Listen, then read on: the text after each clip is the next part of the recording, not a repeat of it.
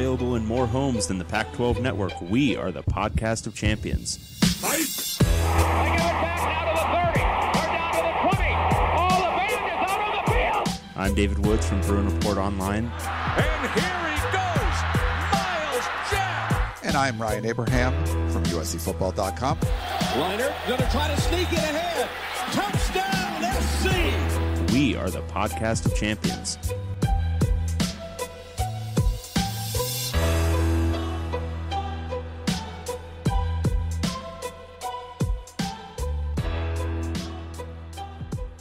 Welcome, everyone, back to the podcast of champions. I'm David Woods, Bruin Report Online, the UCLA site on the 24/7 Sports Network. And because I have talked in a different modulation today, Ryan actually just adjusted my audio levels while I was talking. Actually, I'm Ryan Abraham from USCFootball.com, the USC site on the 24/7 Sports Network. And together we make the podcast of champions. Actually was muting the computer Dave's using because he likes to pull up, I don't know what kind of videos he's pulling up, but I don't want it to play on the podcast. So I wasn't changing your volume. Do I have avant-garde porn interests? Yes.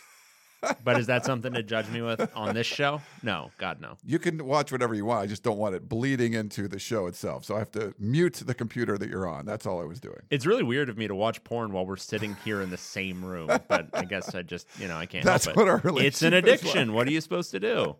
That's our relationship, folks. All right. Well, we have a big show for you today. Actually, a bunch of news and notes. Not as many games to recap, 5 games to recap, 4 to preview. So we got 4 teams on buys this week. But if you want to send us an email, you want to send us a voicemail, you want to send us a text, all that stuff, our email address is pac12podcast@gmail.com. Or if you'd rather call or text us, it's 424-532-0678. I think we got a couple of texts. We definitely have a voicemail. And if you want to tweet at us, it's at Pac12 Podcast. The website is pac12podcast.com.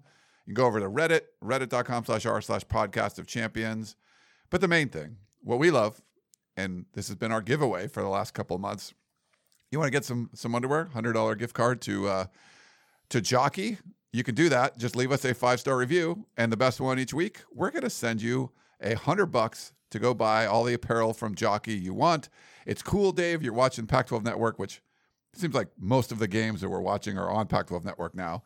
A little Jockey logo down the bottom of the screen. It's kind of cool to see. It's like, great. Hey, they work with us. Yeah, they're part of our team. We're part of their team. And together, we support this terrible league. It's a bad league. All right, so we've got 5 new reviews. First one from The Tiger 1234. This is a 5-star review. It is definitely a podcast. I actually know Dave Woods from college. We reconnected while we were groomsmen of our mutual friend a few weekends ago. When Dave told me he hosted a podcast, I thought that makes sense. He always had a face made for radio. But there you go. I feel like there's a couple old jokes in this one. There's like, some roast, it's a podcast. There's some roast jokes in here. Dave was one of the smartest people I met in college. As an adult, I realized that just meant I hung out with a bunch of idiots back then. Can I get a rim shot? There we go. There should be another joke here, but in honor of the ambition, or rather total lack thereof, of the hosts, I'll just let this last point peter out. All kidding aside, this podcast is good. The hosts don't sugarcoat. Some pods are terrified of saying anything negative about players and teams because they may lose, quote, access. Dave and Ryan don't seem too worried about losing, quote, access. These guys go hard at all of the Pac-12 teams. They're smart, irreverent, and have fun takes. Is there a lot of esoteria and navel-gazing? Absolutely. Is it too long? Probably. But if you're looking for Pac-12 football talk from semi-normal guys, this is the pod for you. Thank you, either Mark or Derek. One of your friends there. Nice. Yeah. This is from Brew Clinton, a 5-star review. I listened to 2 episodes. They were ferocious. Hold on. They were ferocious. There you go. Well, that's a contender. Yeah. This is from Gil Mober, 5 stars. 5 stars in our hearts, 1 star for game picks. This review has line breaks. Gift card? This podcast strives for what the Pac-12 really desires when compared to other sports shows. Parody. Nice. Love it. Our picks are parody. I do like the line breaks in there. That's really nice. Yeah. This is from Not Larry Scott, 5-star review. The perfect podcast for the Pac-12. Don't be tricked by the use of the word, quote, perfect. This podcast is full of mediocrity. Ryan does a decent job of trying to talk about football, but David is a juggernaut of obscure references and will take the show wherever he wants. I wish I could give some great analogies about how both the podcast and Conference of Champions are equally awful, but to be honest, it's all white noise to me, and I retain absolutely nothing from either. I've watched the Pac-12 for years and will keep turning it on each weekend and will do the same for this pod. Maybe I don't have enough self-respect to move on and see what else is out there. Maybe someday the Pac-12 will stop beating itself up. Maybe we can have a team that can actually compete for a championship, or maybe this podcast will actually have good sports talk. I'm not sure about any of those, but to be honest, I've come to enjoy watching bad football, so let's have David crank up his pessimism as we keep watching this train wreck of a conference keep going. Nice. Love it. I like that. And the last one from Bree1027. They give away underwear for 5-star reviews. I have never listened to the Podcast of Champions. I never intend to listen to the Podcast of Champions. Frankly, I don't like football.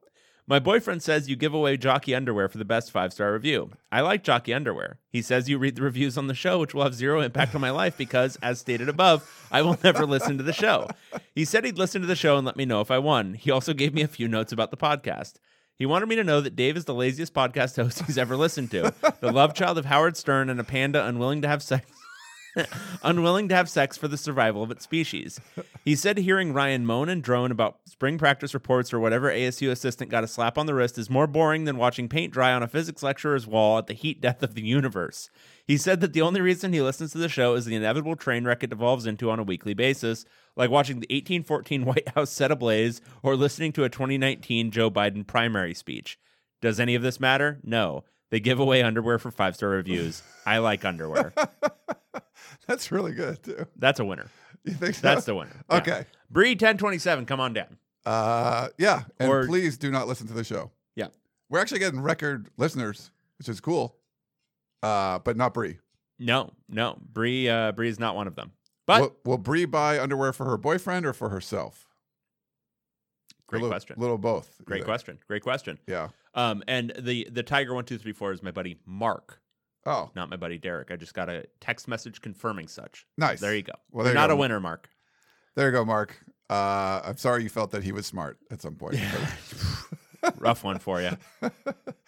All right, great stuff here. I want to go over our survival pool real quick. 24 entered week 5. Half are gone. 12 are still alive. So please submit your submission. Submit your submissions. Is that right?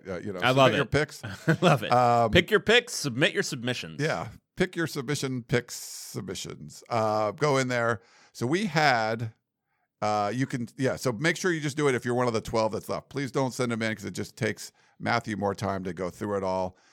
So week 5 winners, 11 people picked USC, 1 picked Arizona State. So of the 12 winners, of the losers, we had Cal, UCLA, and Oregon pretty much split up evenly. So all those teams lost. Wow.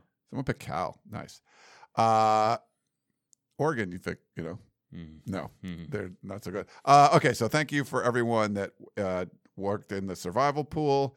A few notes we have here. Did you see the deadline was on Monday for Nick Rolovich? So if he wanted to get the vaccine and be 2 weeks fully vaccinated, he could get Johnson & Johnson on Monday, and by the October 18th deadline or whatever, if he's not vaccinated by then or then he can no longer work for the university.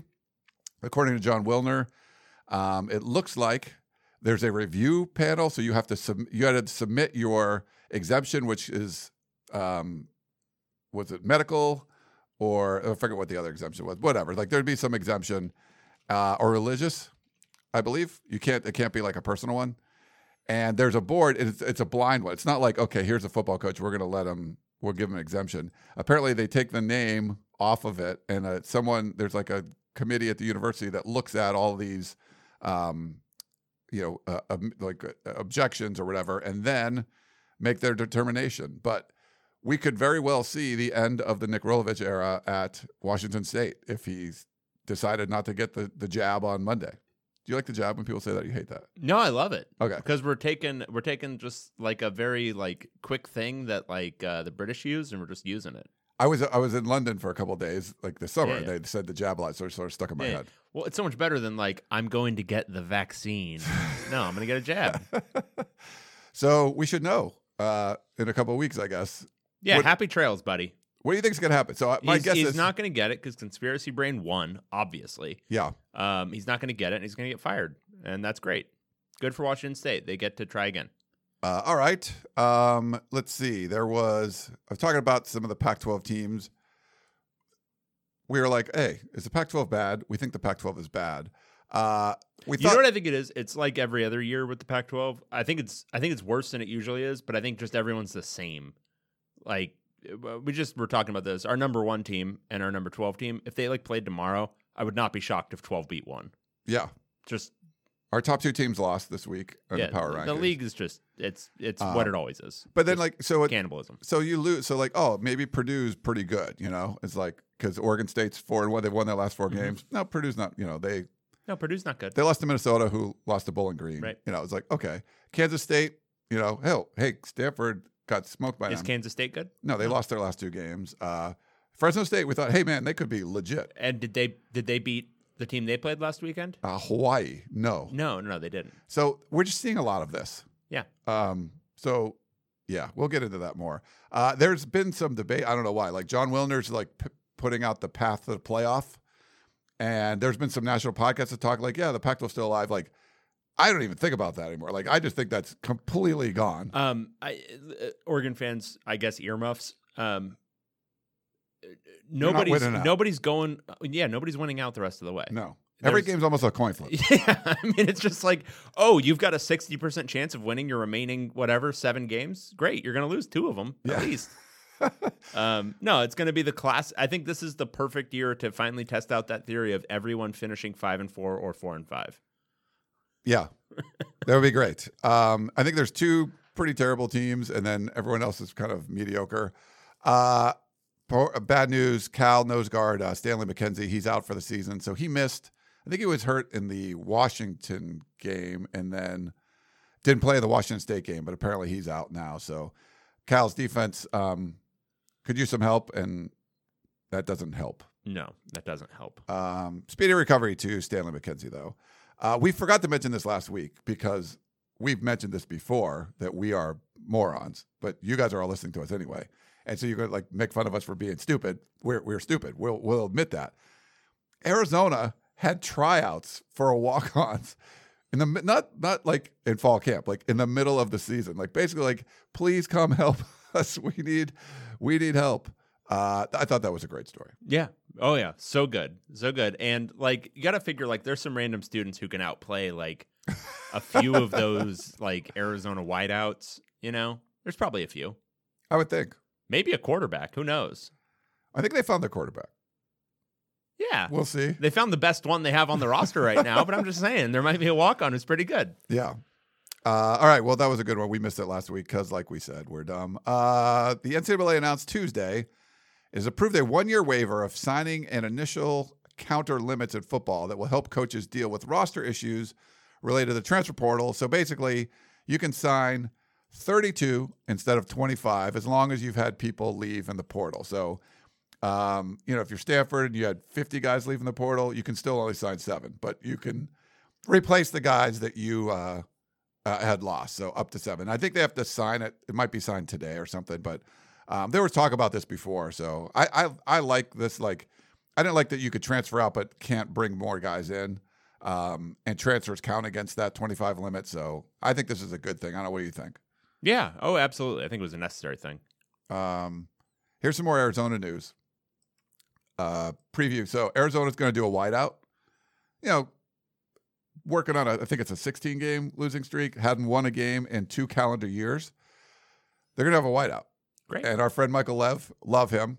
He tweeted out, and this is a little bit breaking news, that Arizona, now it's the whiteout, they will wear their Navy jerseys for the whiteout. He said, not kidding. So that makes a lot of sense, right? Well, why are they doing a whiteout then? Why don't you do like a red out or something?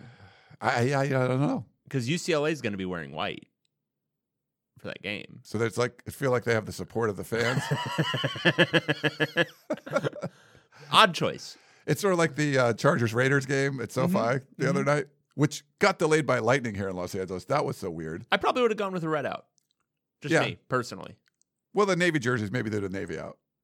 Well, then you're like kind of playing it. UCLA's got a blue in there. Oh, that's true. And it's not the same blue, but it's a blue. So why not just go with red? Do the red out. Because Arizona, when I think of Arizona, I think more red than anything. Yeah. No, I like the red out. That would be good. But yeah, they're going to do a white out and wear Navy jerseys, so it doesn't make a whole lot of sense. Did you ever watch LA Story? Yes. with Steve Martin and stuff. I felt like that's what happened to Los Angeles on Monday, because all of a sudden you look outside and it's like thunder, lightning pouring. Like, we haven't had rain in quite a while. Yeah. Thunder, lightning pouring. And I'm like, I didn't hear about anything about this. No. And it's sort of like the pre-recorded weather thing. It's like sunny and 70, just throw it up there. And the guy goes on, he goes on vacation or something. And Woody Harrelson's like, I suck my boat because you watched your, forecast. I felt like that was happening. I was like, did anyone know there was going to be like thunder and lightning like crazy out there? Some cool pictures, but yeah, then this is very LA. You got delayed the Monday Night Football game that's played indoors, Right. because of lightning. Yeah. Because I guess the sides are open. I don't know. I haven't been there yet, but it looks pretty cool. Okay, so that's sort of our newsy recap of what's going on here in Pac-12 football land. We have to do our picks. We'll do our picks a little bit later. We got to do our game recaps and reveal our power rankings for this week. So let's do our Pac-12 Roundup.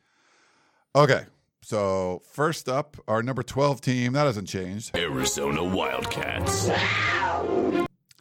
They were on a bye, so we don't have to talk about them. But but they got the whiteout coming up. We already talked about Arizona quite a bit. Our number 11 team still in that spot. Colorado Buffaloes. They were hosting our number 6 team. USC Trojans. Yeah, they sure were. So Colorado continues to be terrible. USC's defense actually was awful in this game, as far as I'm concerned, because they allowed Colorado to throw for over 100 yards. Brendan Lewis finished with 162 yards on 17 attempts. That's almost 10 yards per attempt. That is awful for USC's defense. They should feel terrible about that.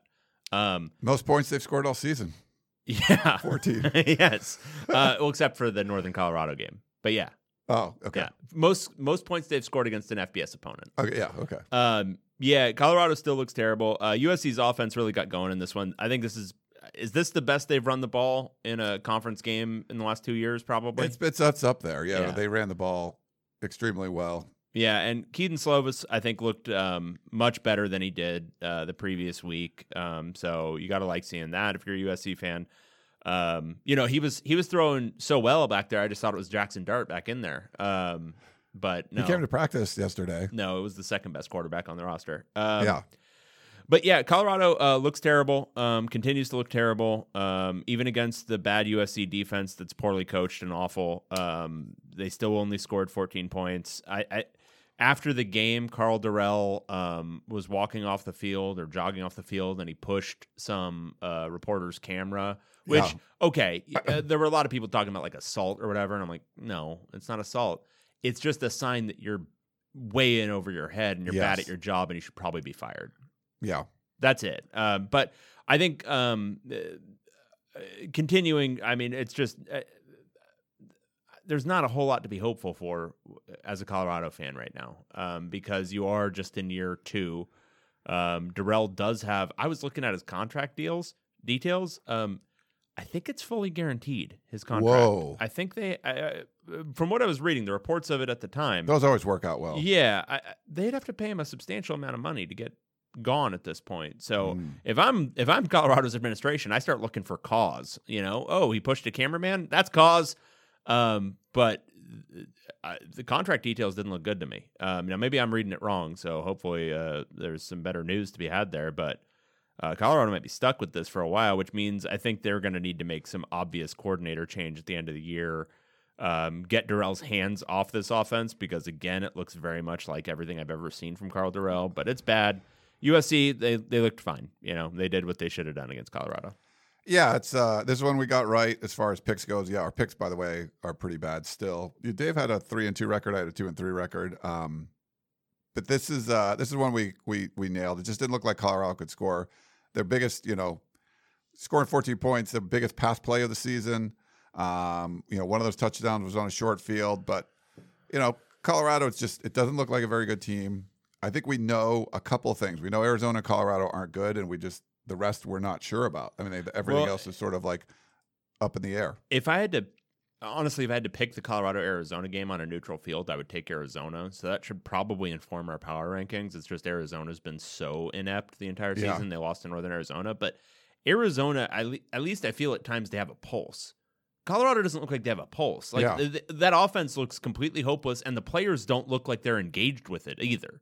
Like it's not like there's just not a lot there, and you could see this defense. I mean, already in this game, but this defense, which I actually think is pretty quality. Like I don't think it's a bad Colorado defense. No, but I think they're already getting overwhelmed by the responsibility on them because they not only have to do a good enough job.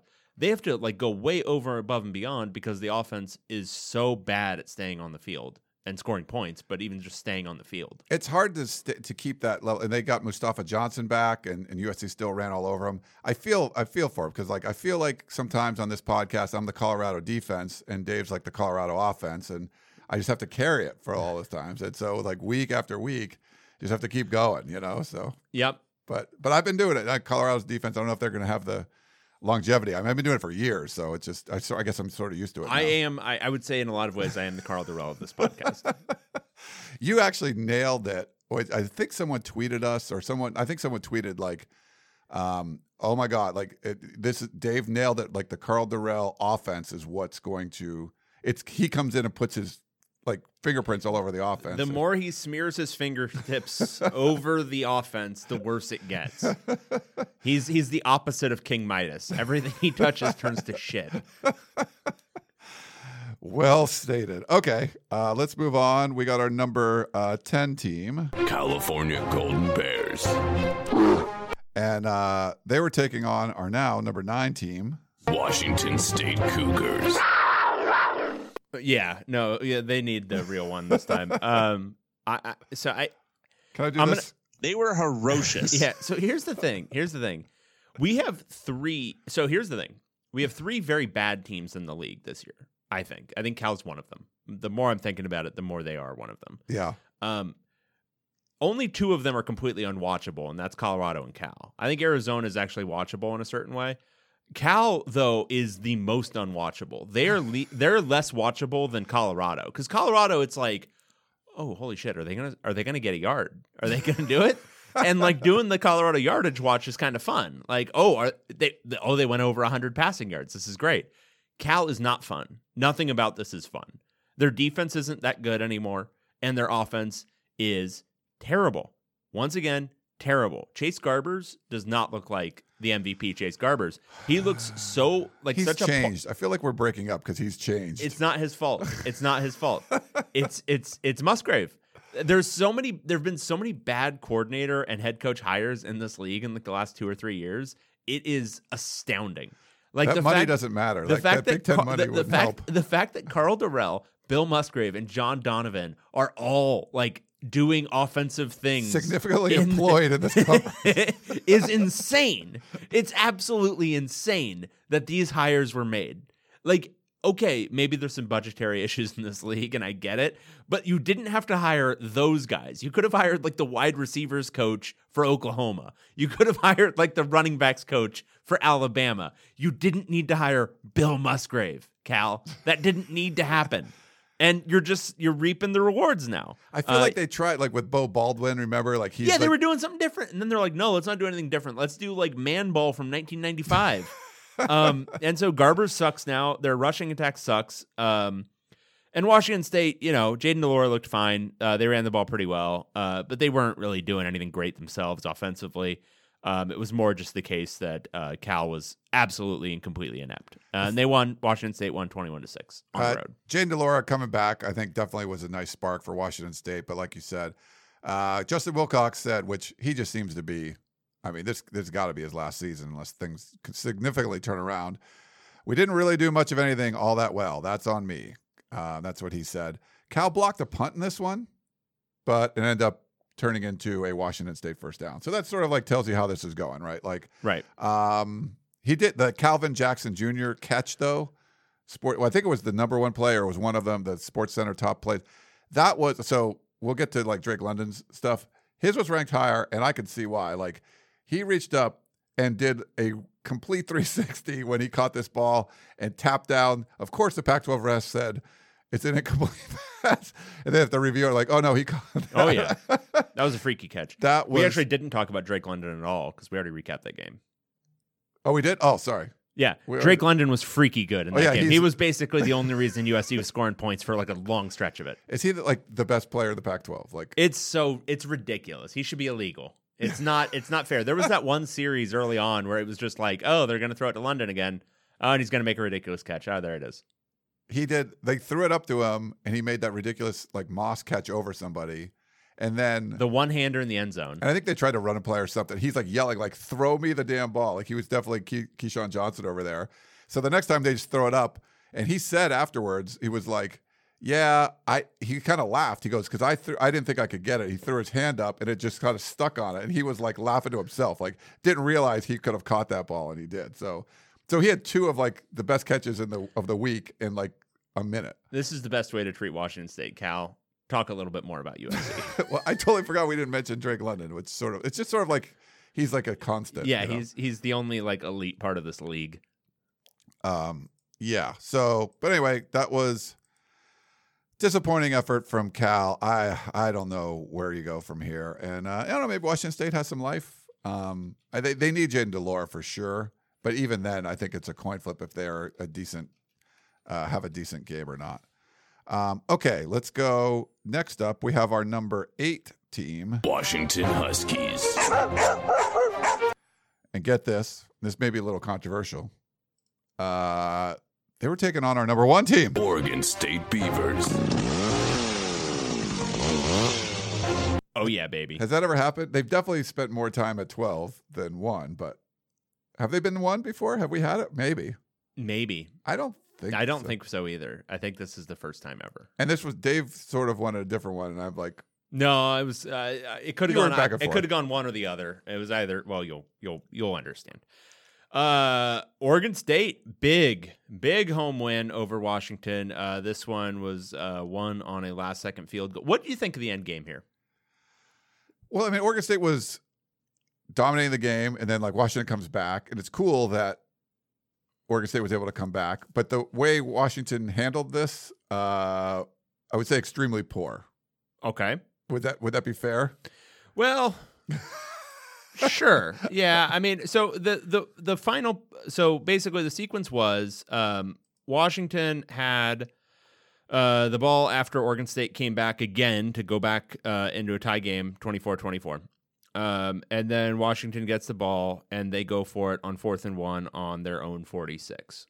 Right, with about what was it, 3 minutes to go? So it was a 4th and 1. Yeah, I think there was 3 minutes left. But the problem I had was the quarterback sneak. Okay. It looked like a full yard, Uh-huh. and your quarterback's like not 6 feet tall. Yeah, so I don't hate quarterback. Which is half a yard. I don't hate quarterback sneaks. Twice a yard. I don't hate quarterback sneaks on 4th and 1. I don't hate it. I love it. I think it's the only way to go. It was maybe a little bit long, maybe a little bit, but they should be able to get a yard on a quarterback sneak. You should be able to. They weren't able to. I think that's a lot of. I think it's a lot of backseat quarterbacking or whatever. I didn't hate what Washington did, and then Jonathan Smith was getting some criticism as well for how he managed the very end of the game to play for a field goal. I don't have an issue with that. I loved that. Yeah. I thought that was perfect because how many times have we seen now with a final minute to go, a team drive the field and win? Yeah. No, just you play for that field goal and play for it with time expiring, and then whatever, you go to overtime in your home stadium. That's fine. Whatever. Who cares? So I liked the way he played it. I didn't hate the way Washington played it. I think that was just kind of some after the fact criticism. Long story short, though, Oregon State was the better team, and they should have won this game. Yeah, they like probably should have. dominated it. They probably should have won it by more. They ran the ball really, really well. The one thing was Chance Nolan really couldn't get anything going in the passing game. Washington had him blanketed. He wasn't as sharp as he was in the previous game. Might have been a little bit of a hangover effect. But they ran the ball really well. BJ Baylor was exceptional. And Washington, I didn't think they played poorly. Certainly in the first half, maybe. But in the second half, you got some things going a little bit more. Dylan Morris is just... I don't even want to blame Dylan Morris. John Donovan's just a terrible offensive coordinator. Yeah. And that's really the long and the short of it. Sean McGrew is good. We like Sean McGrew. He didn't play like the first 2 games. Yeah. That didn't go well. No. So maybe play him some more. Yeah, play him some more. Yeah. I remember covering him. It was Bosco, I believe, right? He was a little like, but you were covering. He's like 5'6" or something. It's crazy. Yeah. Well, Washington. I don't know Washington. Like, but that Washington could have won this game, and then it would be a whole different story. But I think if they convert that 4th and 1, they probably do win this game. the deserved team, I think, won this one. It maybe was a little crazier than you would have liked. We got this right too. They covered the spread, which was cool. Yeah. It was a 2.5 point. Oregon State was favored by 2.5. Won by 3. That would have been a bad one. Like if it was like 3.5. Oh yeah. Which actually this week is, so that's going to be a weird one.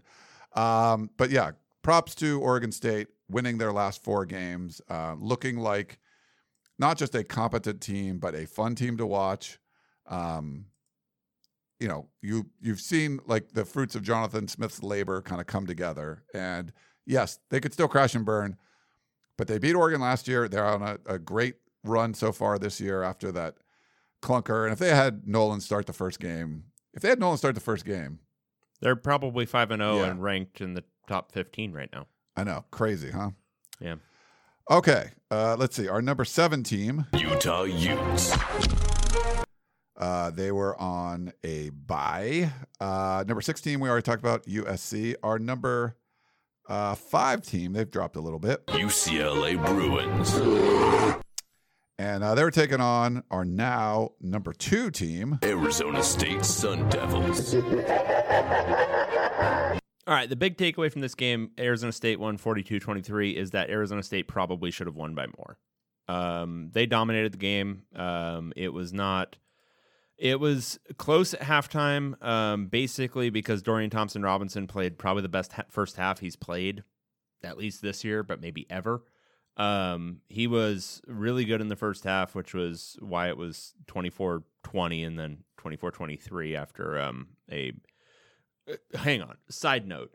Okay. ASU's kick returner guy, full on Leroy Jenkins. Like, just I'm gonna take it and I'm just gonna go and we'll see what happens. He took a kickoff out of the end zone from the back of the end zone. And got tackled at like the 10, and it's like, what's going on here? And then he muffed a punt that he attempted to field off the bounce. And UCLA recovered it to kick a field goal just before half. But like, those were meaningful plays. There were so many stupid things that ASU did in this game. Like, I think they had 12 men on the field 3 different times. It was insane how like just disorganized they were. And just still beating UCLA like a gong. But like without all those mistakes, without all those like kind of issues, they would have had 50 plus in this game. Yeah. And they would have won this by 4 touchdowns. Jaden Daniels, he was both really good and UCLA's defense was really bad. The secondary is pretty bad. It's not even just the secondary, it's the coaching because, the secondary's bad. Your secondary's bad. How much cover 0 are you going to call with a bad secondary? There was one where he got a 65-yard touchdown on a wide receiver screen where it was cover 0 and UCLA's 2 defensive backs, one was supposed to get the screen guy and the other one was supposed to eat the block. They both go to eat the block, and so the guy who catches the ball literally has no one covering him at all. And it's a screen, so it's a lateral pass, more or less. And then he just, these guys are both going to be blocked by the same wide receiver? Great, I'm just going to run to the end zone, maybe do it at a light jog, who knows? And it was just, there were, I think somebody found the stat, it was 4 straight drives where Arizona State had a play over 47 yards. Whoa. That's insane. And Jaden Daniels he was good, but he was also just like able to just sit back there and throw a moonshot downfield. And there was a guy wide open. UCLA had some injuries in the secondary on top of them, like even the starters being bad. They were then down their starters. There was a walk-on who played at safety for like the entire second half. So it was bad. But the defense was awful. The only way UCLA was going to win this is if they got into a shootout, right? How many points do you think UCLA scored in the second half?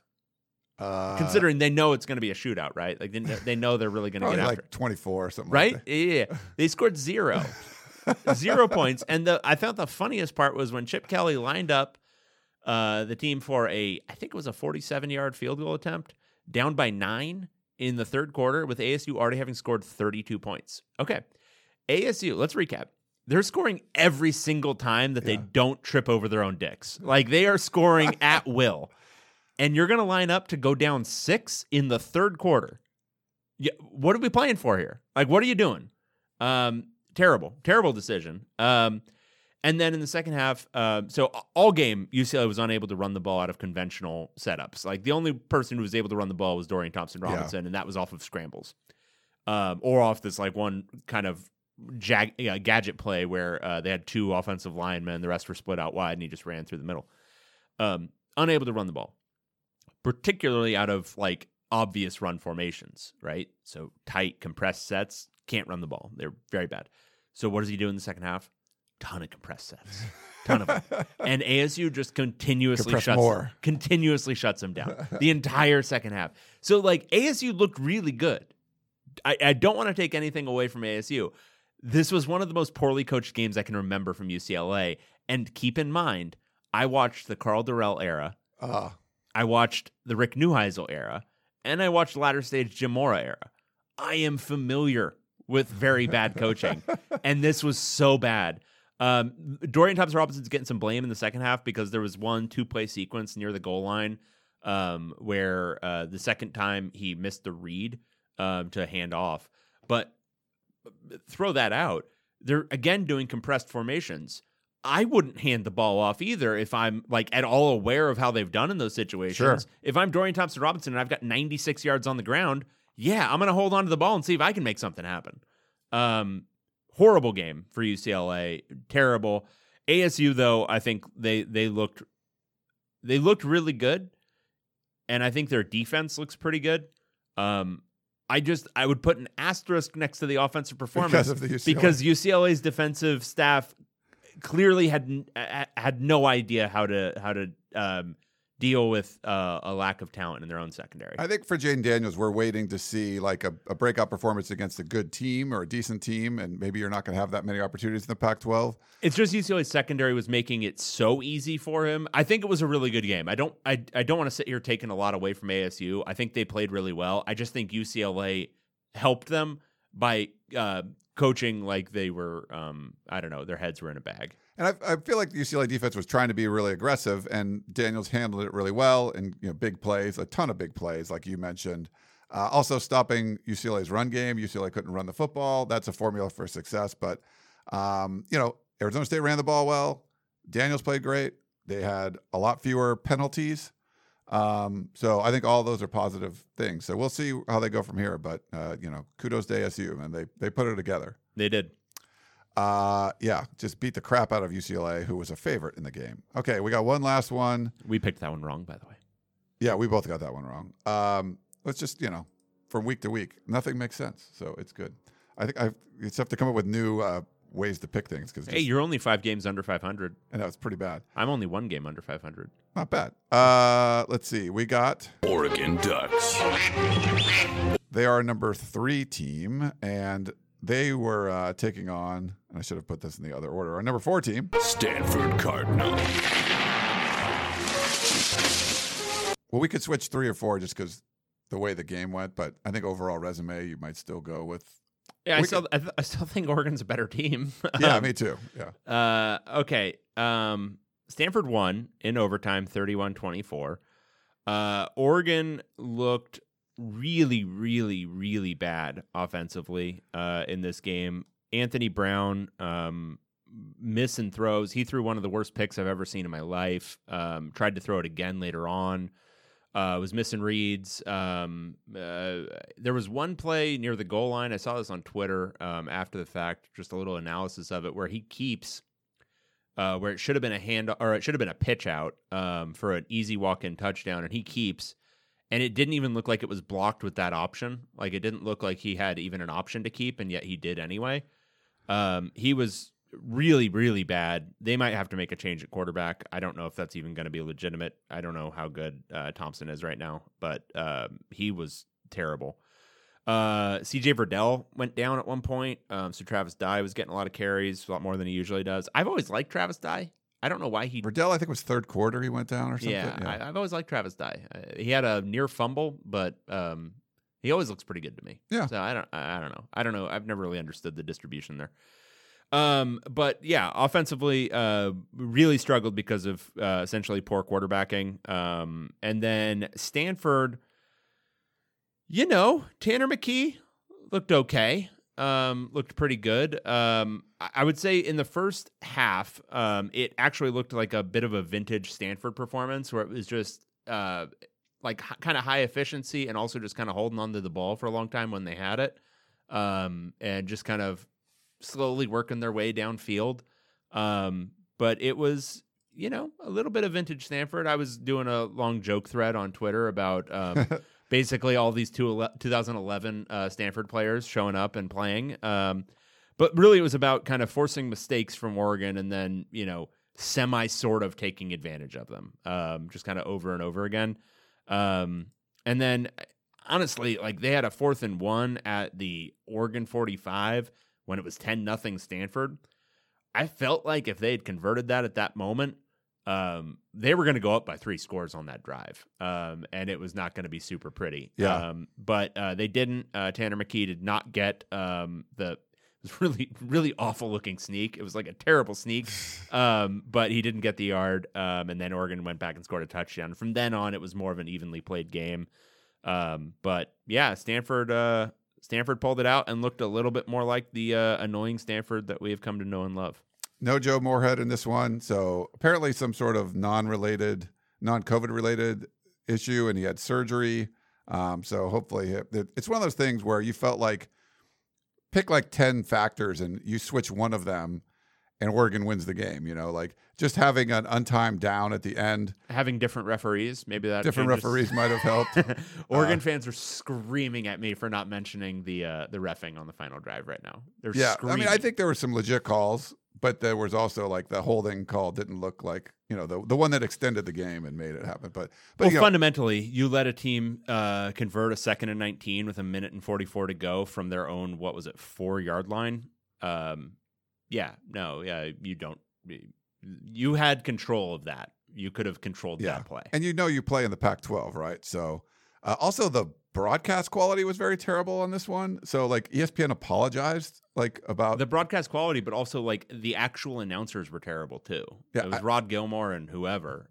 They were bad. There you go. Yeah. So there was a lot. This felt like everything just sort of lined up and just was against Oregon. My God. And Bryson Tremaine's foot injury. Did you see that? Ugh. Oh my God. And that was like the one thing they showed in high def the entire game. It's like, I want that image excised from my brain. Literally do brain surgery and cut that one out. Here's the deal. Anthony Brown and I think I was listening to Pete Thamel and he was talking about, which is weird. Urban Meyer was just raving about Anthony Brown, how great he was going to be. And I sort of was like, you know what? I just have a feeling he's going to have a huge year. He's going to be great. And he does not look good at all. No. And this is the overall thing. And I think someone with like 4 followers was tweeting me about my Stanford pick and stuff. It's calling them butt, and that's been a thing. Stanford, great win, obviously. A couple of great wins so far. A couple of bad losses, but it's Stanford butt. The whole conference could seriously be butt. We know for sure at least 2 teams are terrible and potentially more. I don't know if anyone's really good. Oregon still could be the class of the conference. Maybe it's Arizona State. Maybe it's Oregon State. I don't know. It's hard to say, but like, I don't think you're like, well, Stanford beat Oregon. They're a great team. Like, I don't think so. I don't think that they can have some good moments and bad moments, and we've seen that in the Pac-12. And if you just look at the quarterback play, like the preseason all Pac-12 quarterback was Keaton Slovis, who everyone wants his backup to play. Like that's supposed to be the best quarterback in the conference.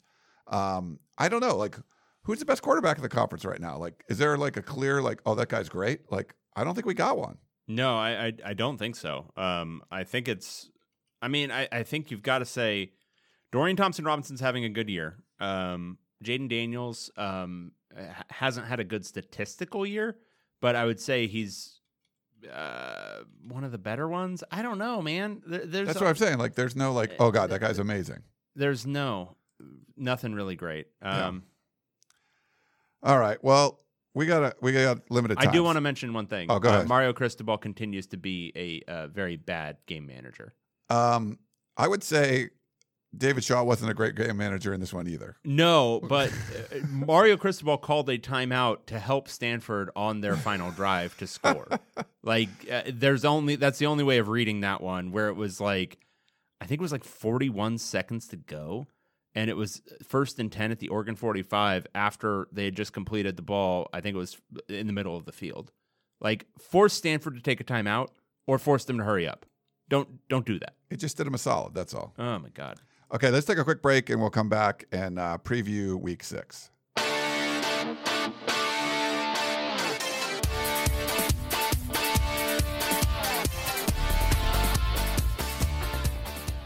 This episode is brought to you by Progressive Insurance. Whether you love true crime or comedy, celebrity interviews or news, you call the shots on what's in your podcast queue. And guess what? Now you can call them on your auto insurance too with the Name Your Price tool from Progressive. It works just the way it sounds. You tell Progressive how much you want to pay for car insurance, and they'll show you coverage options that fit your budget. Get your quote today at Progressive.com to join the over 28 million drivers who trust Progressive. Progressive Casualty Insurance Company and Affiliates. Price and coverage match limited by state law. When you need mealtime inspiration, it's worth shopping Kroger, where you'll find over 30,000 mouth-watering choices that excite your inner foodie. And no matter what tasty choice you make, you'll enjoy our everyday low prices, plus extra ways to save, like digital coupons worth over $600 each week. You can also save up to $1 off per gallon at the pump with fuel points. More savings and more inspiring flavors make shopping Kroger worth it every time. Kroger, fresh for everyone. Fuel restrictions apply. He also called a pass play on 2nd down to like. Were you thinking about this over the break? Yeah, like when Oregon had the ball and they just had to ice the game. Like David Shaw did that. No, Mario Cristobal. Oh, okay. Cristobal's worse. David Shaw's a terrible game manager, and Cristobal is somehow worse. Dave's on this one. Okay. Sorry, Hithliday. Sorry about that, Hithliday. All right, we got to do our Week 6. We got weekday games again. So only 4 games this week. We'll go through them quick and get the questions. First up, we got Stanford Cardinal. on the road at Arizona State Sun Devils. Okay, this one's on at 7:30 on Friday on ESPN. Stanford traveling to number 22 Arizona State. ASU is a 13-point favorite.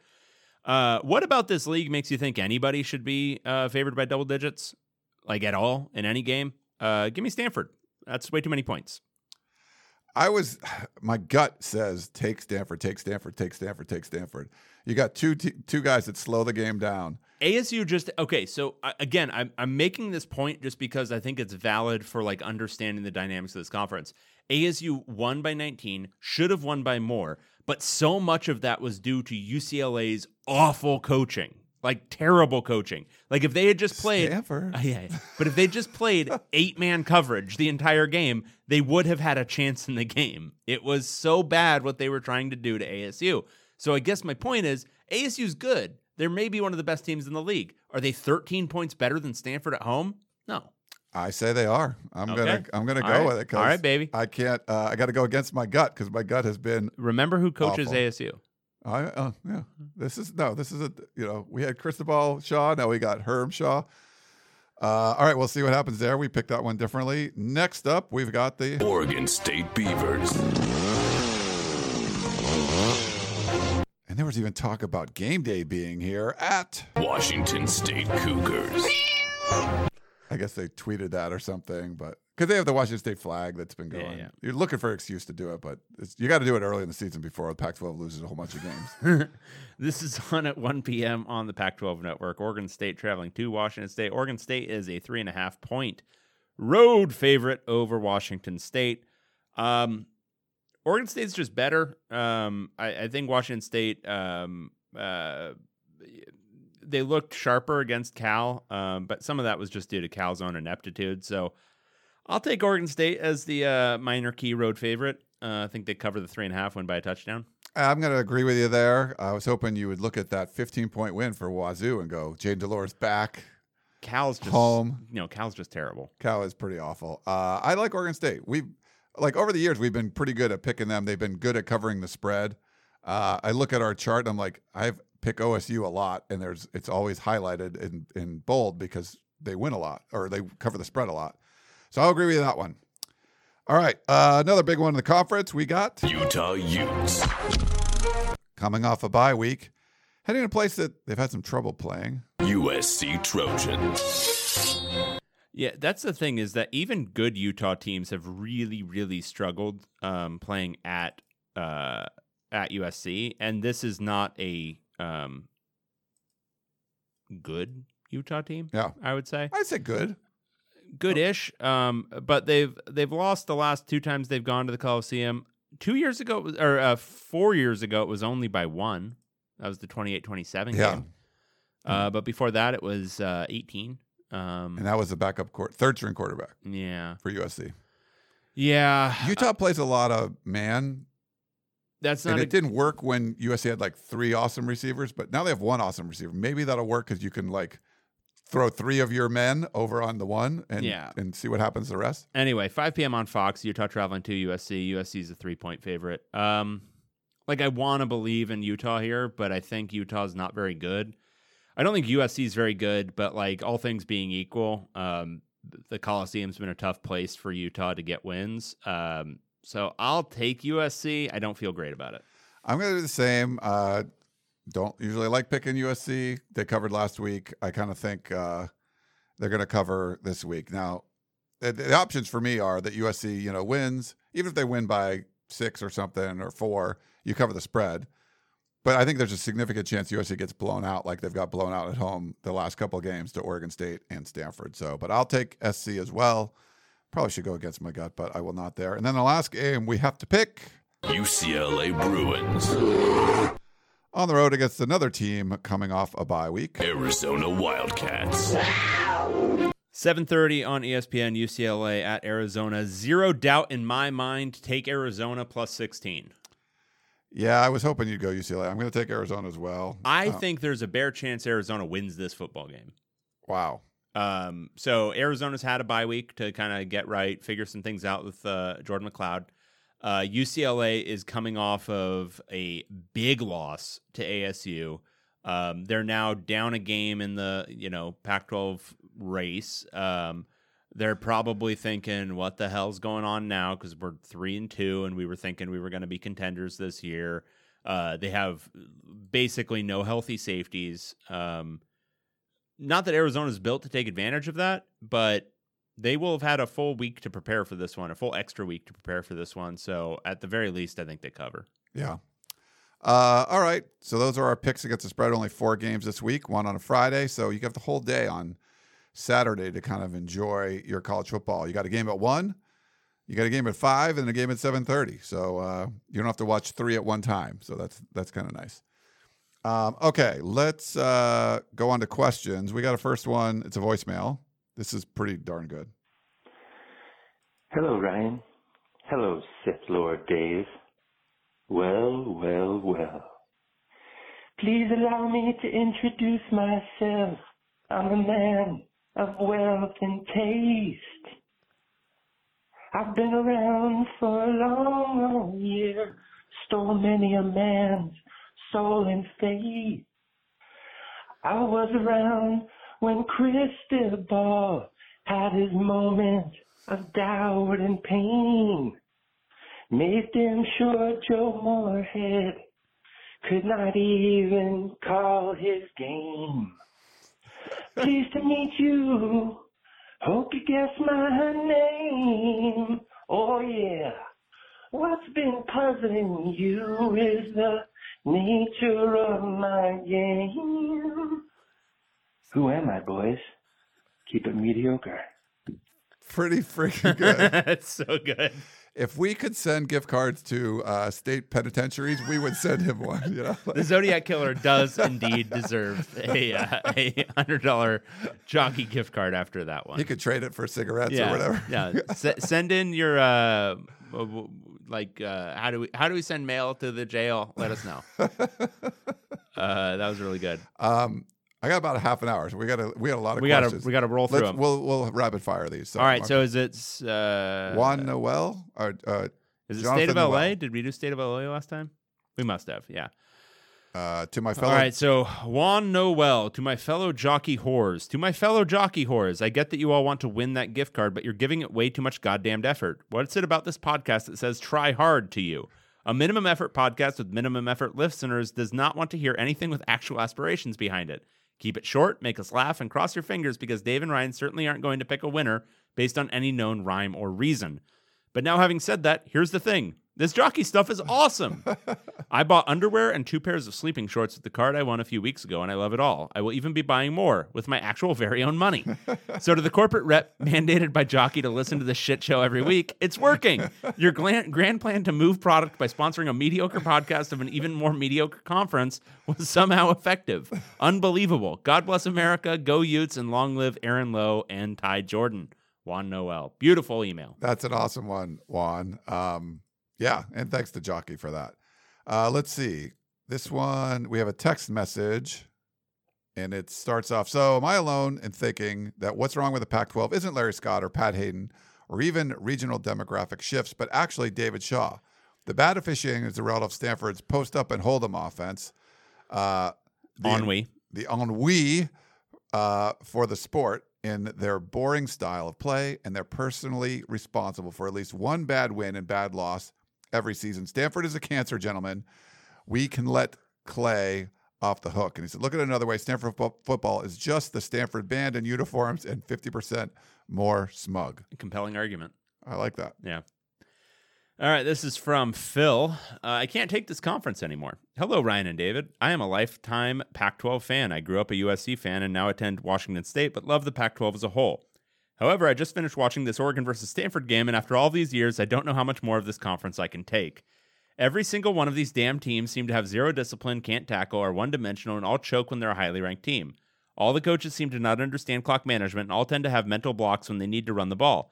Not only that, these refs are so inconsistent, and it's like the conference doesn't want me to watch anyways, as it seems like 75% of the time they play on the Pac-12 network. Like, who has the Pac-12 network? It would be one thing if everyone beat their out-of-conference opponents and then beat each other up, but we have teams like Arizona losing to 0-3 FCS schools and then almost beating the top Pac-12 team. This seems to happen year in and year out. I don't know, guys. Is it time to root for the Mountain West? Is it time to transfer and take my agricultural studies to Fresno State? The hurt has gone on for too long now. Anyway, sorry for the long email and just want to get your guys' thoughts. Any words to ease my frustrations would be much appreciated. Fight on and go Cougs. For now, Phil. It's a feature, not a bug. Yeah. I don't know what you're complaining about, Phil. This is why we love this stupid conference, because it's very niche, it's immensely frustrating, and it has no significance outside of a very tiny footprint. Yes, very true. I mean, it's well stated, but this is kind of why we're here. This is the ball game, baby. Yeah. 2 playoff appearances in the playoff era? Is that right? Yes. Yes.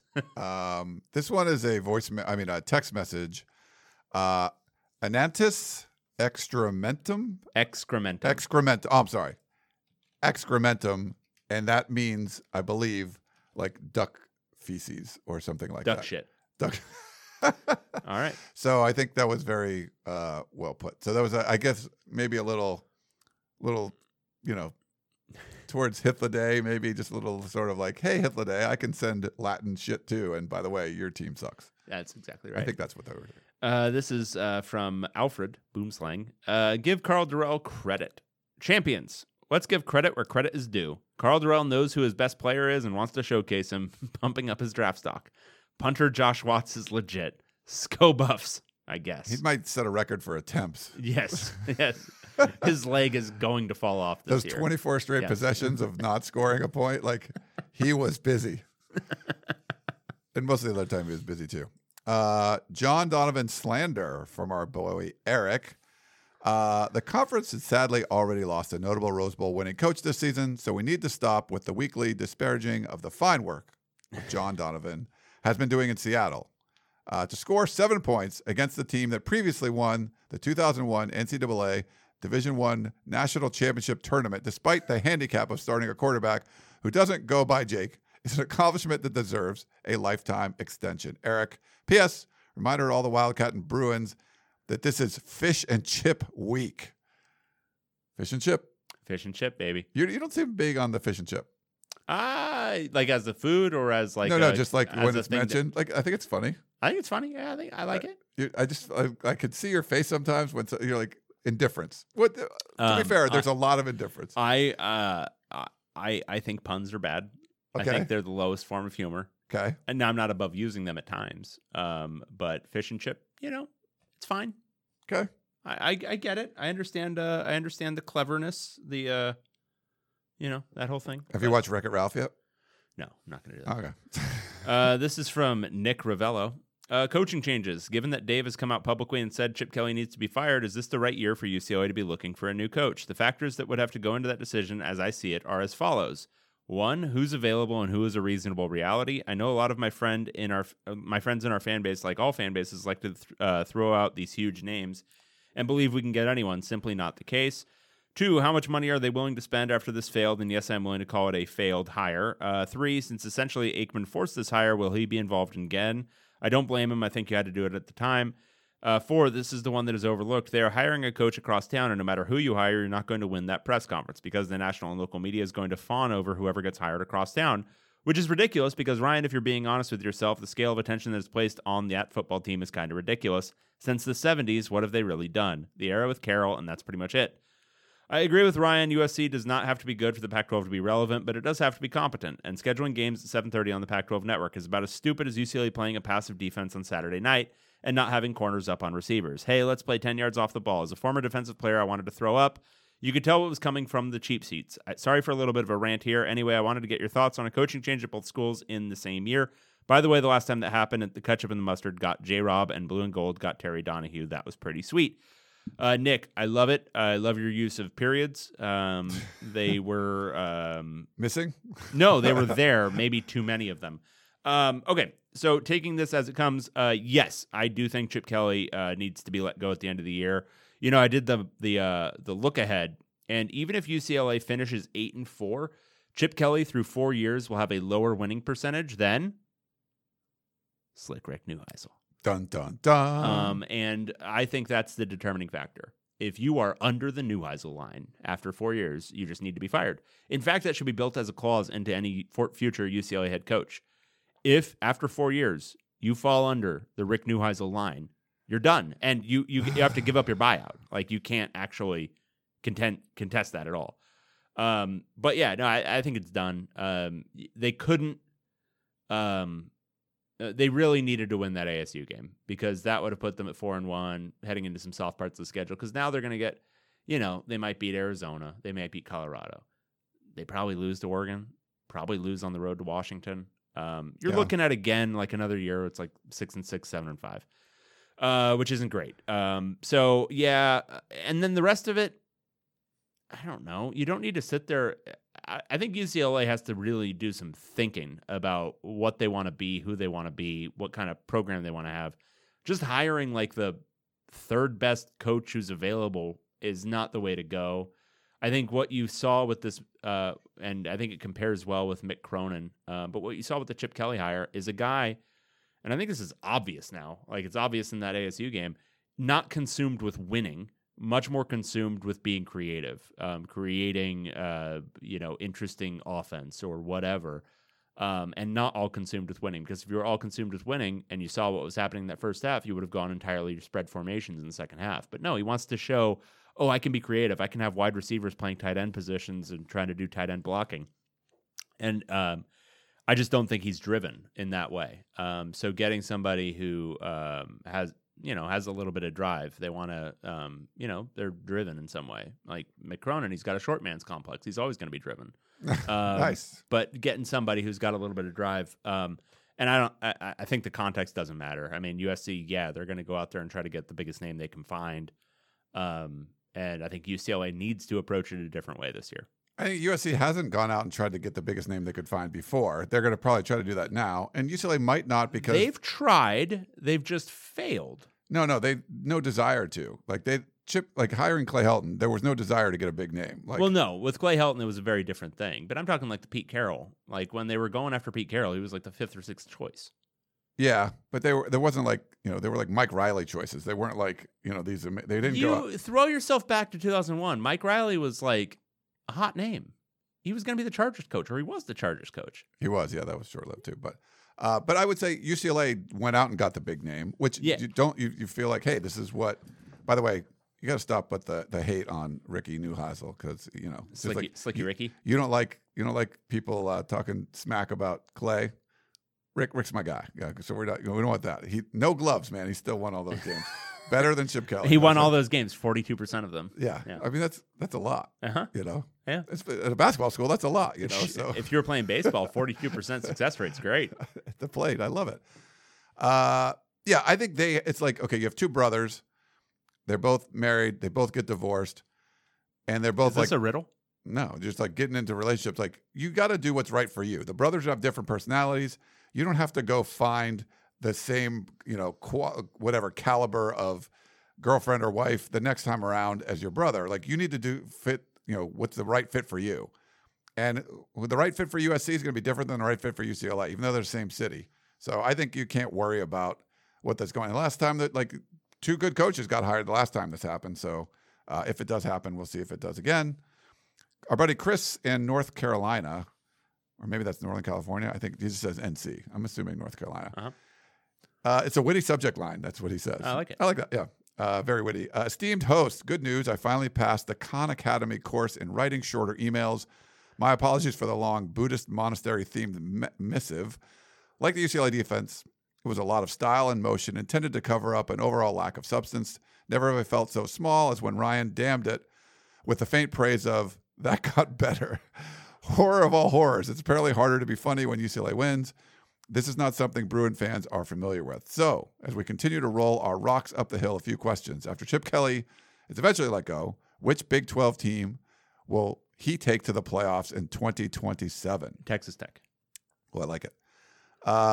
Number 2, what are the odds Lane Kiffin would be interested in succeeding Kelly? He seems almost alone among professional coaches to do things solely for the memes.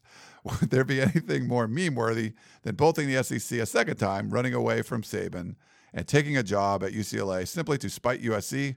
Would he hold his press conferences at the tarmac at LAX? I'm in favor. It would be hilarious. That would be awesome. Hypothetical. If Colorado's offense was forced to play Georgia's defense for 60 minutes, who would win? Every viewer, every single viewer would win. We would all win. Everybody watching that game would win. But the Georgia defense would score more points. Absolutely. Yeah. Oh, That's no what I'm question. thinking. So, all right. I think he's saying, if it was just literally Colorado's offense, they get every single drive. Every drive. And every time, like, Georgia just gives it right back to them and they start again on the 25. Yes. Georgia wins that game 42-10. No, like probably 42-0. Yeah, they're not scoring. Yeah. I love it. Many thanks for your important work, Chris from NC.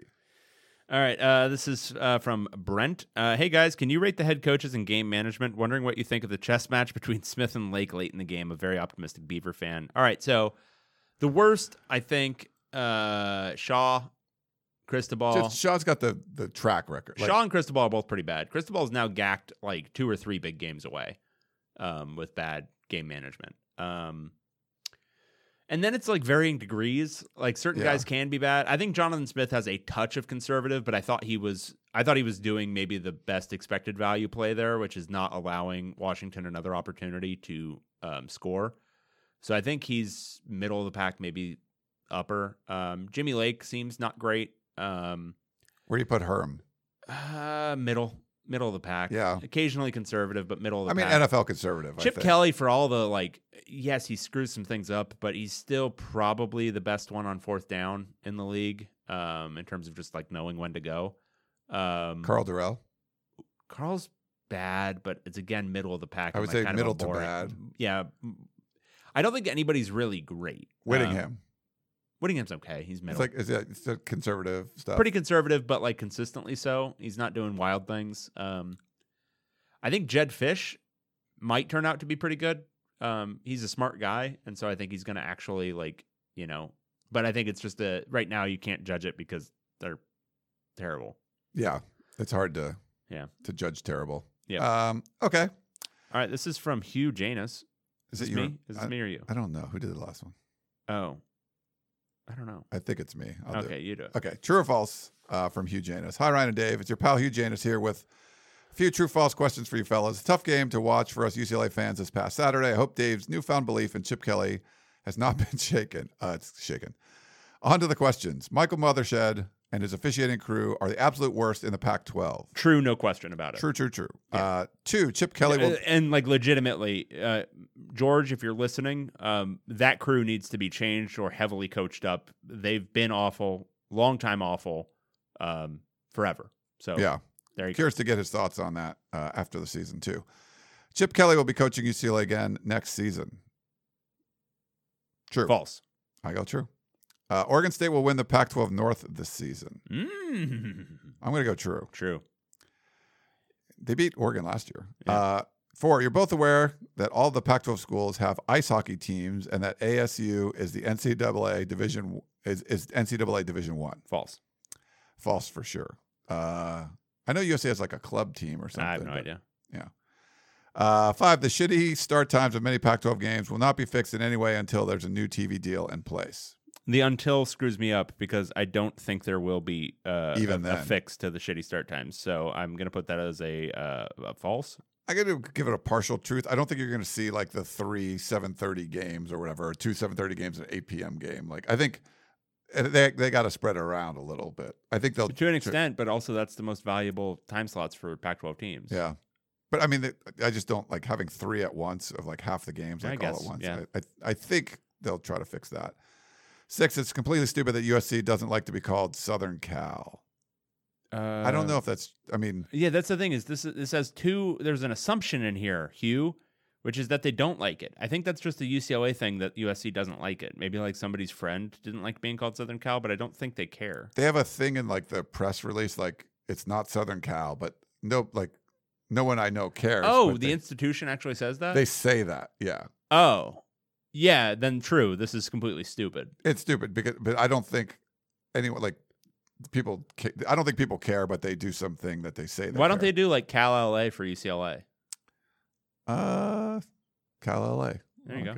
But Southern Cal is like if you're listening to someone in Alabama like talk about like, yeah, Southern Cal, like that. People talk about Southern Cal, like that's what everyone knew as The reason they do that is because there's already a USC that's older in the South. Oh yeah, Yeah, that's why they call it Southern Cal. yeah, Yeah. I don't think that's it, but they didn't even know they existed like back there. Uh-huh. But Yeah. the South Carolina people, go Cox! How cool of a nick. It's really good. It's so good. 7, David Wood's creepy beard scares his children. False. And actually, when I trim it or shave it, they one time when I trimmed my beard, my then 3-year-old said, "You look like a monkey," Nice. and not in like a positive way.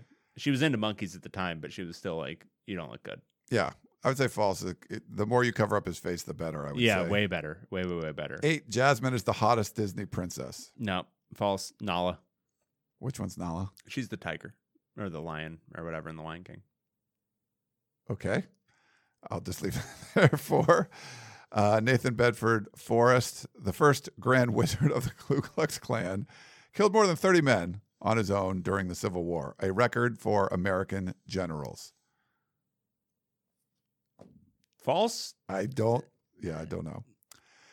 10, Jonathan Smith may just be the best coach in the Pac-12. True, and you can remove all May. the equanimous, the pusillanimous language there.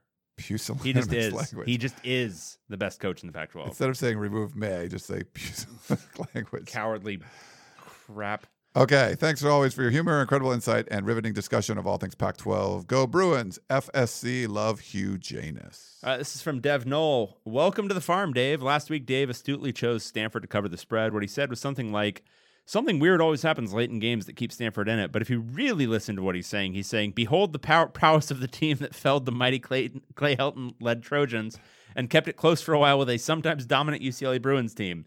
Thank you, Dave, for seeing the light. Ryan, I understand if you want to continue calling Stanford but you are welcome to join Dave and me on the other side anytime you like. Thanks to the podcast, guys. Your pal, Dev Knoll. Thanks, Dev. Did I pick? I didn't know. I picked ASU this week. I didn't even pick Stanford. I again. know. Sorry. No, I think the whole conference is butt. So You're never going to go back. Even if Stanford wins this league, you're just still going to be like, oh, no, Stanford sucks. I don't think Stanford sucks. They're definitely better than I thought. The league and they're a subset of this. Ryan's contention is that the league has fallen down to meet them in the land of ass. Yeah, I think that's fair. And would you disagree with that? Yeah, I don't think Stanford's butt. No, I don't think they're butt I think anymore. they're fine. Yeah, they're a fine team. They're Yep. a decent team, which may be the best team in the Pac-12 because they're Yep. a decent team. Yep. Bruins and Wildcats from Bobby. Hi, Ryan and Dave. I have a couple things to go over here. One, I was going to give Dave a hard time for the Bruins losing to the Devils this weekend, but I realized that Dave is an expert at self-flagellation, has already done much more damage to himself than I could have ever done. True. Yeah. Is this a true false? I don't think it is, but we'll Yeah. just do that. 2, Arizona. Arizona, do they really want to be called that, is planning a whiteout this weekend. What I think is funny about this is that they wore white in both of their home games thus far and are wearing blue to their whiteout. Go figure. I didn't know that for that other part. Neither did I. That does make no sense, but it's Arizona football, so here we are. 3, can you please play COVID canceled soundbite when if Rolovich gets fired? Thanks, guys. Bobby. I already deleted it off the board because I don't want to do it anymore, but we could do one for you. Yeah. Good stuff there. Thanks, Bobby. COVID canceled. Yep. All right. Just make sure you record that later on. Yeah, that's not going to happen, but you just do it again. Just splice it out. Yeah. Little fucker. All right. Question for Pod. What needs to happen in the next 2 weeks so 0 Pac-12 teams are ranked? Ooh. Okay, so who's ranked right now? ASU? Is that it? Is Oregon still ranked? Oregon's 8 and ASU's 22. Oh, okay. So next week, who does Oregon have next week? Oh, yeah. Losing to Cal at home will be more than enough, I think, to drop Oregon out of the rankings. And then Arizona State, getting beat by lose to Stanford. Stanford. The problem is Stanford will get ranked at that point. Yeah, but Cal won't be ranked. Stanford could be ranked, but then Stanford would need to lose to Wazoo. And if Stanford loses to Wazoo, that's ball game. Yeah. So plenty of scenarios. Yeah, I think there's definitely some live scenarios. Yeah. I don't think anybody would be ranked after that. Yeah. Okay. Okay, we got substitutions from Hythloday. I was really That's not in Latin, Hythloday. No. What happened? There was another text message in Latin. Duck shit. Yeah. So It's sad. we'll just- Hythloday must be feeling maybe not quite right. Maybe not. I was reassured last week that you defended publishers' privilege for unsubstantiated revanchism as long as not too many people hear it, as the same thing is the premise of the product. But during the long explanation on journalism at 24/7, I had time to wonder if Keely Orr and Chris Osgood might like to sub in for you boys next week. You could really take that long-deserved vacation. Chris Osgood, where's he? He works for Bro. Oh, okay. Yeah, he does the the detailed play breakdowns and stuff. Nice. It's very good. So he would want Keely and Chris as opposed I think to he's us. saying that we're not very good, which I agree with. And if somebody else would take this burden from me, I would be very pleased to relinquish it. He doesn't seem to like us. He loves us. Well, He sends us an email every. I think he goddamn week. loves us, but I don't think he likes us. Like, Yeah, it's sort of like the way you feel about like a disturbing family member. Yeah. Like you don't want to be around them, but like you still have a lot of care in your heart for them. I think that's the way Hythloday feels. maybe he about is. us. Yeah. That's the way I feel about Hythloday. Yeah. For the last 2 seasons, Oregon has been using a planned rotation for almost every position at the offensive line. It's not situational or injury-based or experimenting to find better play, but rather every drive or every other drive, they swap in a different configuration, switching guys on and off the bench from the left to the right or between guard and tackle. It was 6 guys in 2020, but they've gotten up to 8 different linemen in their regular rotation during this season. This kind of extensive planned rotation, positional cross-training is either crazy or genius. I'm not sure which. I don't think I've ever seen anything like it before. Have you? So this is interesting because UCLA has been doing, not to that extent, but they've been rotating offensive linemen regularly without injury a lot more than I was ever used to. Because my understanding for the longest time, like in the early 2000s, like when I was first like really following it, football in any real way, you played the same five guys. And until there was an injury, you played the same five guys, and they played their exact same position no matter what the whole time. And with Chip Kelly at UCLA, I've noticed like there's a lot of guard rotation, and then there's even some center rotation, which seems crazy to me. To want to rotate your centers because they're the ones who are like kind of calling the blocking schemes and figuring out, what's going to happen up front. And they get your quarterback the ball every single play. Right. You kind of want the same guy consistency. doing that. So I've noticed it a little bit with UCLA, but not to the extent Oregon has. Are you? I guess the question is, are you sure it's not situational? Because with UCLA, there's some element of situational. I don't think it's entirely. I think they do just kind of rotate. But Antonio Mafi will often be in there on more profound like running series. But I don't know if I think it's still pretty just regular rotations. But yeah, I've noticed it a little bit more from several teams, but UCLA is the obvious example that I know of where they're doing more offensive line rotation, but it sounds like whatever Oregon's doing is much more extensive. Yeah. I've seen a little from USC. They were doing that early on where they had like a kind of a 6th and 7th guy they wanted to work in there in some series. But so maybe it's something that's happening a little bit more, but it seems like a lot from what Oregon's doing, which I haven't seen much of. All right. This is a what is most likely Pac-12 North edition. Rank these from most to least likely to happen. All right. You ready? No, but sure. All right. Number 1, the Beavers win 9+ games and Jonathan Smith wins Coach of the Year. 2, the Ducks win the national championship. 3, Washington State wins the Apple Cup, making them bowl eligible and keeping UW out of bowl games. Okay, so a situation where they are 6 wins and UW is at 5. 4, Stanford doesn't win another game this year. 5, Cal beats Stanford. All right, so lowest on this totem, I think, is Stanford doesn't win another game this year. Yeah. They're going to win another game. Second lowest, I think, is Oregon wins the national championship. Fair, yep. Third lowest, I would say, is Wazoo wins the Apple Cup, making them bowl eligible. And keeping UW out of bowl games, that's just because it's got a lot going going on. Sure, I would say yes. Second is Cal beats Stanford. And top is, most likely, is Beavers win 9+ games and Jonathan Smith wins Coach of the Year. I think that works. Okay. I like that. I like the way they're ranked there. I think I would pick Oregon State to win 9+ games at this point. Yeah, I think so. We'll see how they do this week, but yeah, that's Yeah, so Oregon State, just a quick glance ahead at their future schedule.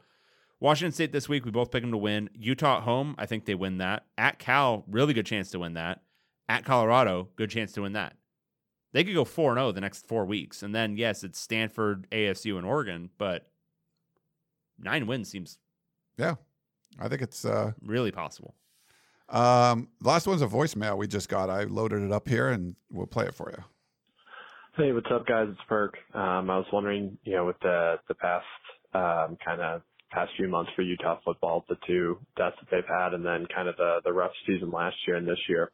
I was wondering, do you guys think with all that going on, it might be the end of Kyle Whittingham's time there? I'm not saying he should be fired, nor am I rooting for his time to end. I was just wondering, it seems like a lot of coaches that have a lot of kind of just negative events that happen like that, or tough things to deal with, that's kind of what accelerates the end of their tenure. And I was wondering if you guys could see that happening with Kyle Whittingham. Thanks, guys. I don't know if it would be related to this, frankly. I've heard for a while from people who are close to the Utah program that they're not expecting him to be there too much longer, and probably just retire at that point. I don't know if it would be related to this. I could see for certain guys maybe, but I think also for other coaching types, they might see that as I need to be around longer, and because I think some of these guys, and I think Whittingham's probably one of them, see themselves as sort of a paternal figure for a lot of these people on their team, a lot of the players on their team. And I think in that sort of situation where the team's in a little bit of crisis, it could kind of spark that a little bit more. Oh, okay, well, I need to help be here and stabilize things and, that sort of role. And it kind of depends on the mentality. And I don't know Whittingham that well, but from everything I've read about him, that might be more of if this affected that decision making at all, it might affect it that way. But I've heard for a while now that he's not expected to be there, I don't know, more than 3 or 4 years down the road. Yeah, this is, and he did come out and say no one's going to wear number 22 for as long as he's the coach there. It doesn't sound like someone that's only going to be the coach there for another half a year. I've heard the same sort of thing. Maybe something like this even makes him want to stay around longer. I don't know. But yeah, I mean, it's going to come to an end at some point, you know. But when will it end? It's just hard to say right now. Yep. All right. Well, that's going to wrap things up. Anything else, Dave? I've got nothing else for you. I'm spent. Yeah, me too. I got to go deliver some meals. You got to go deliver some meals on some wheels. On some wheels. But thanks for everyone for listening to our crappy little show. That is David Woods. I'm Ryan Abraham. Hope you enjoyed it, and we will talk to you next time. Goodbye. Should you ever set foot outside of the hotel, you will be shot. Don't miss the new Showtime limited series based on the international bestseller. For the last 4 years, I've been a prisoner. Why are they keeping you here? Starring Emmy Award winner Ewan McGregor. This is the brave new world that you dreamt of. Be very careful. You are still a prisoner here. Everything in this new world comes at cost. This is still my country. A Gentleman in Moscow, now streaming on Paramount Plus, only with the Paramount Plus with Showtime plan.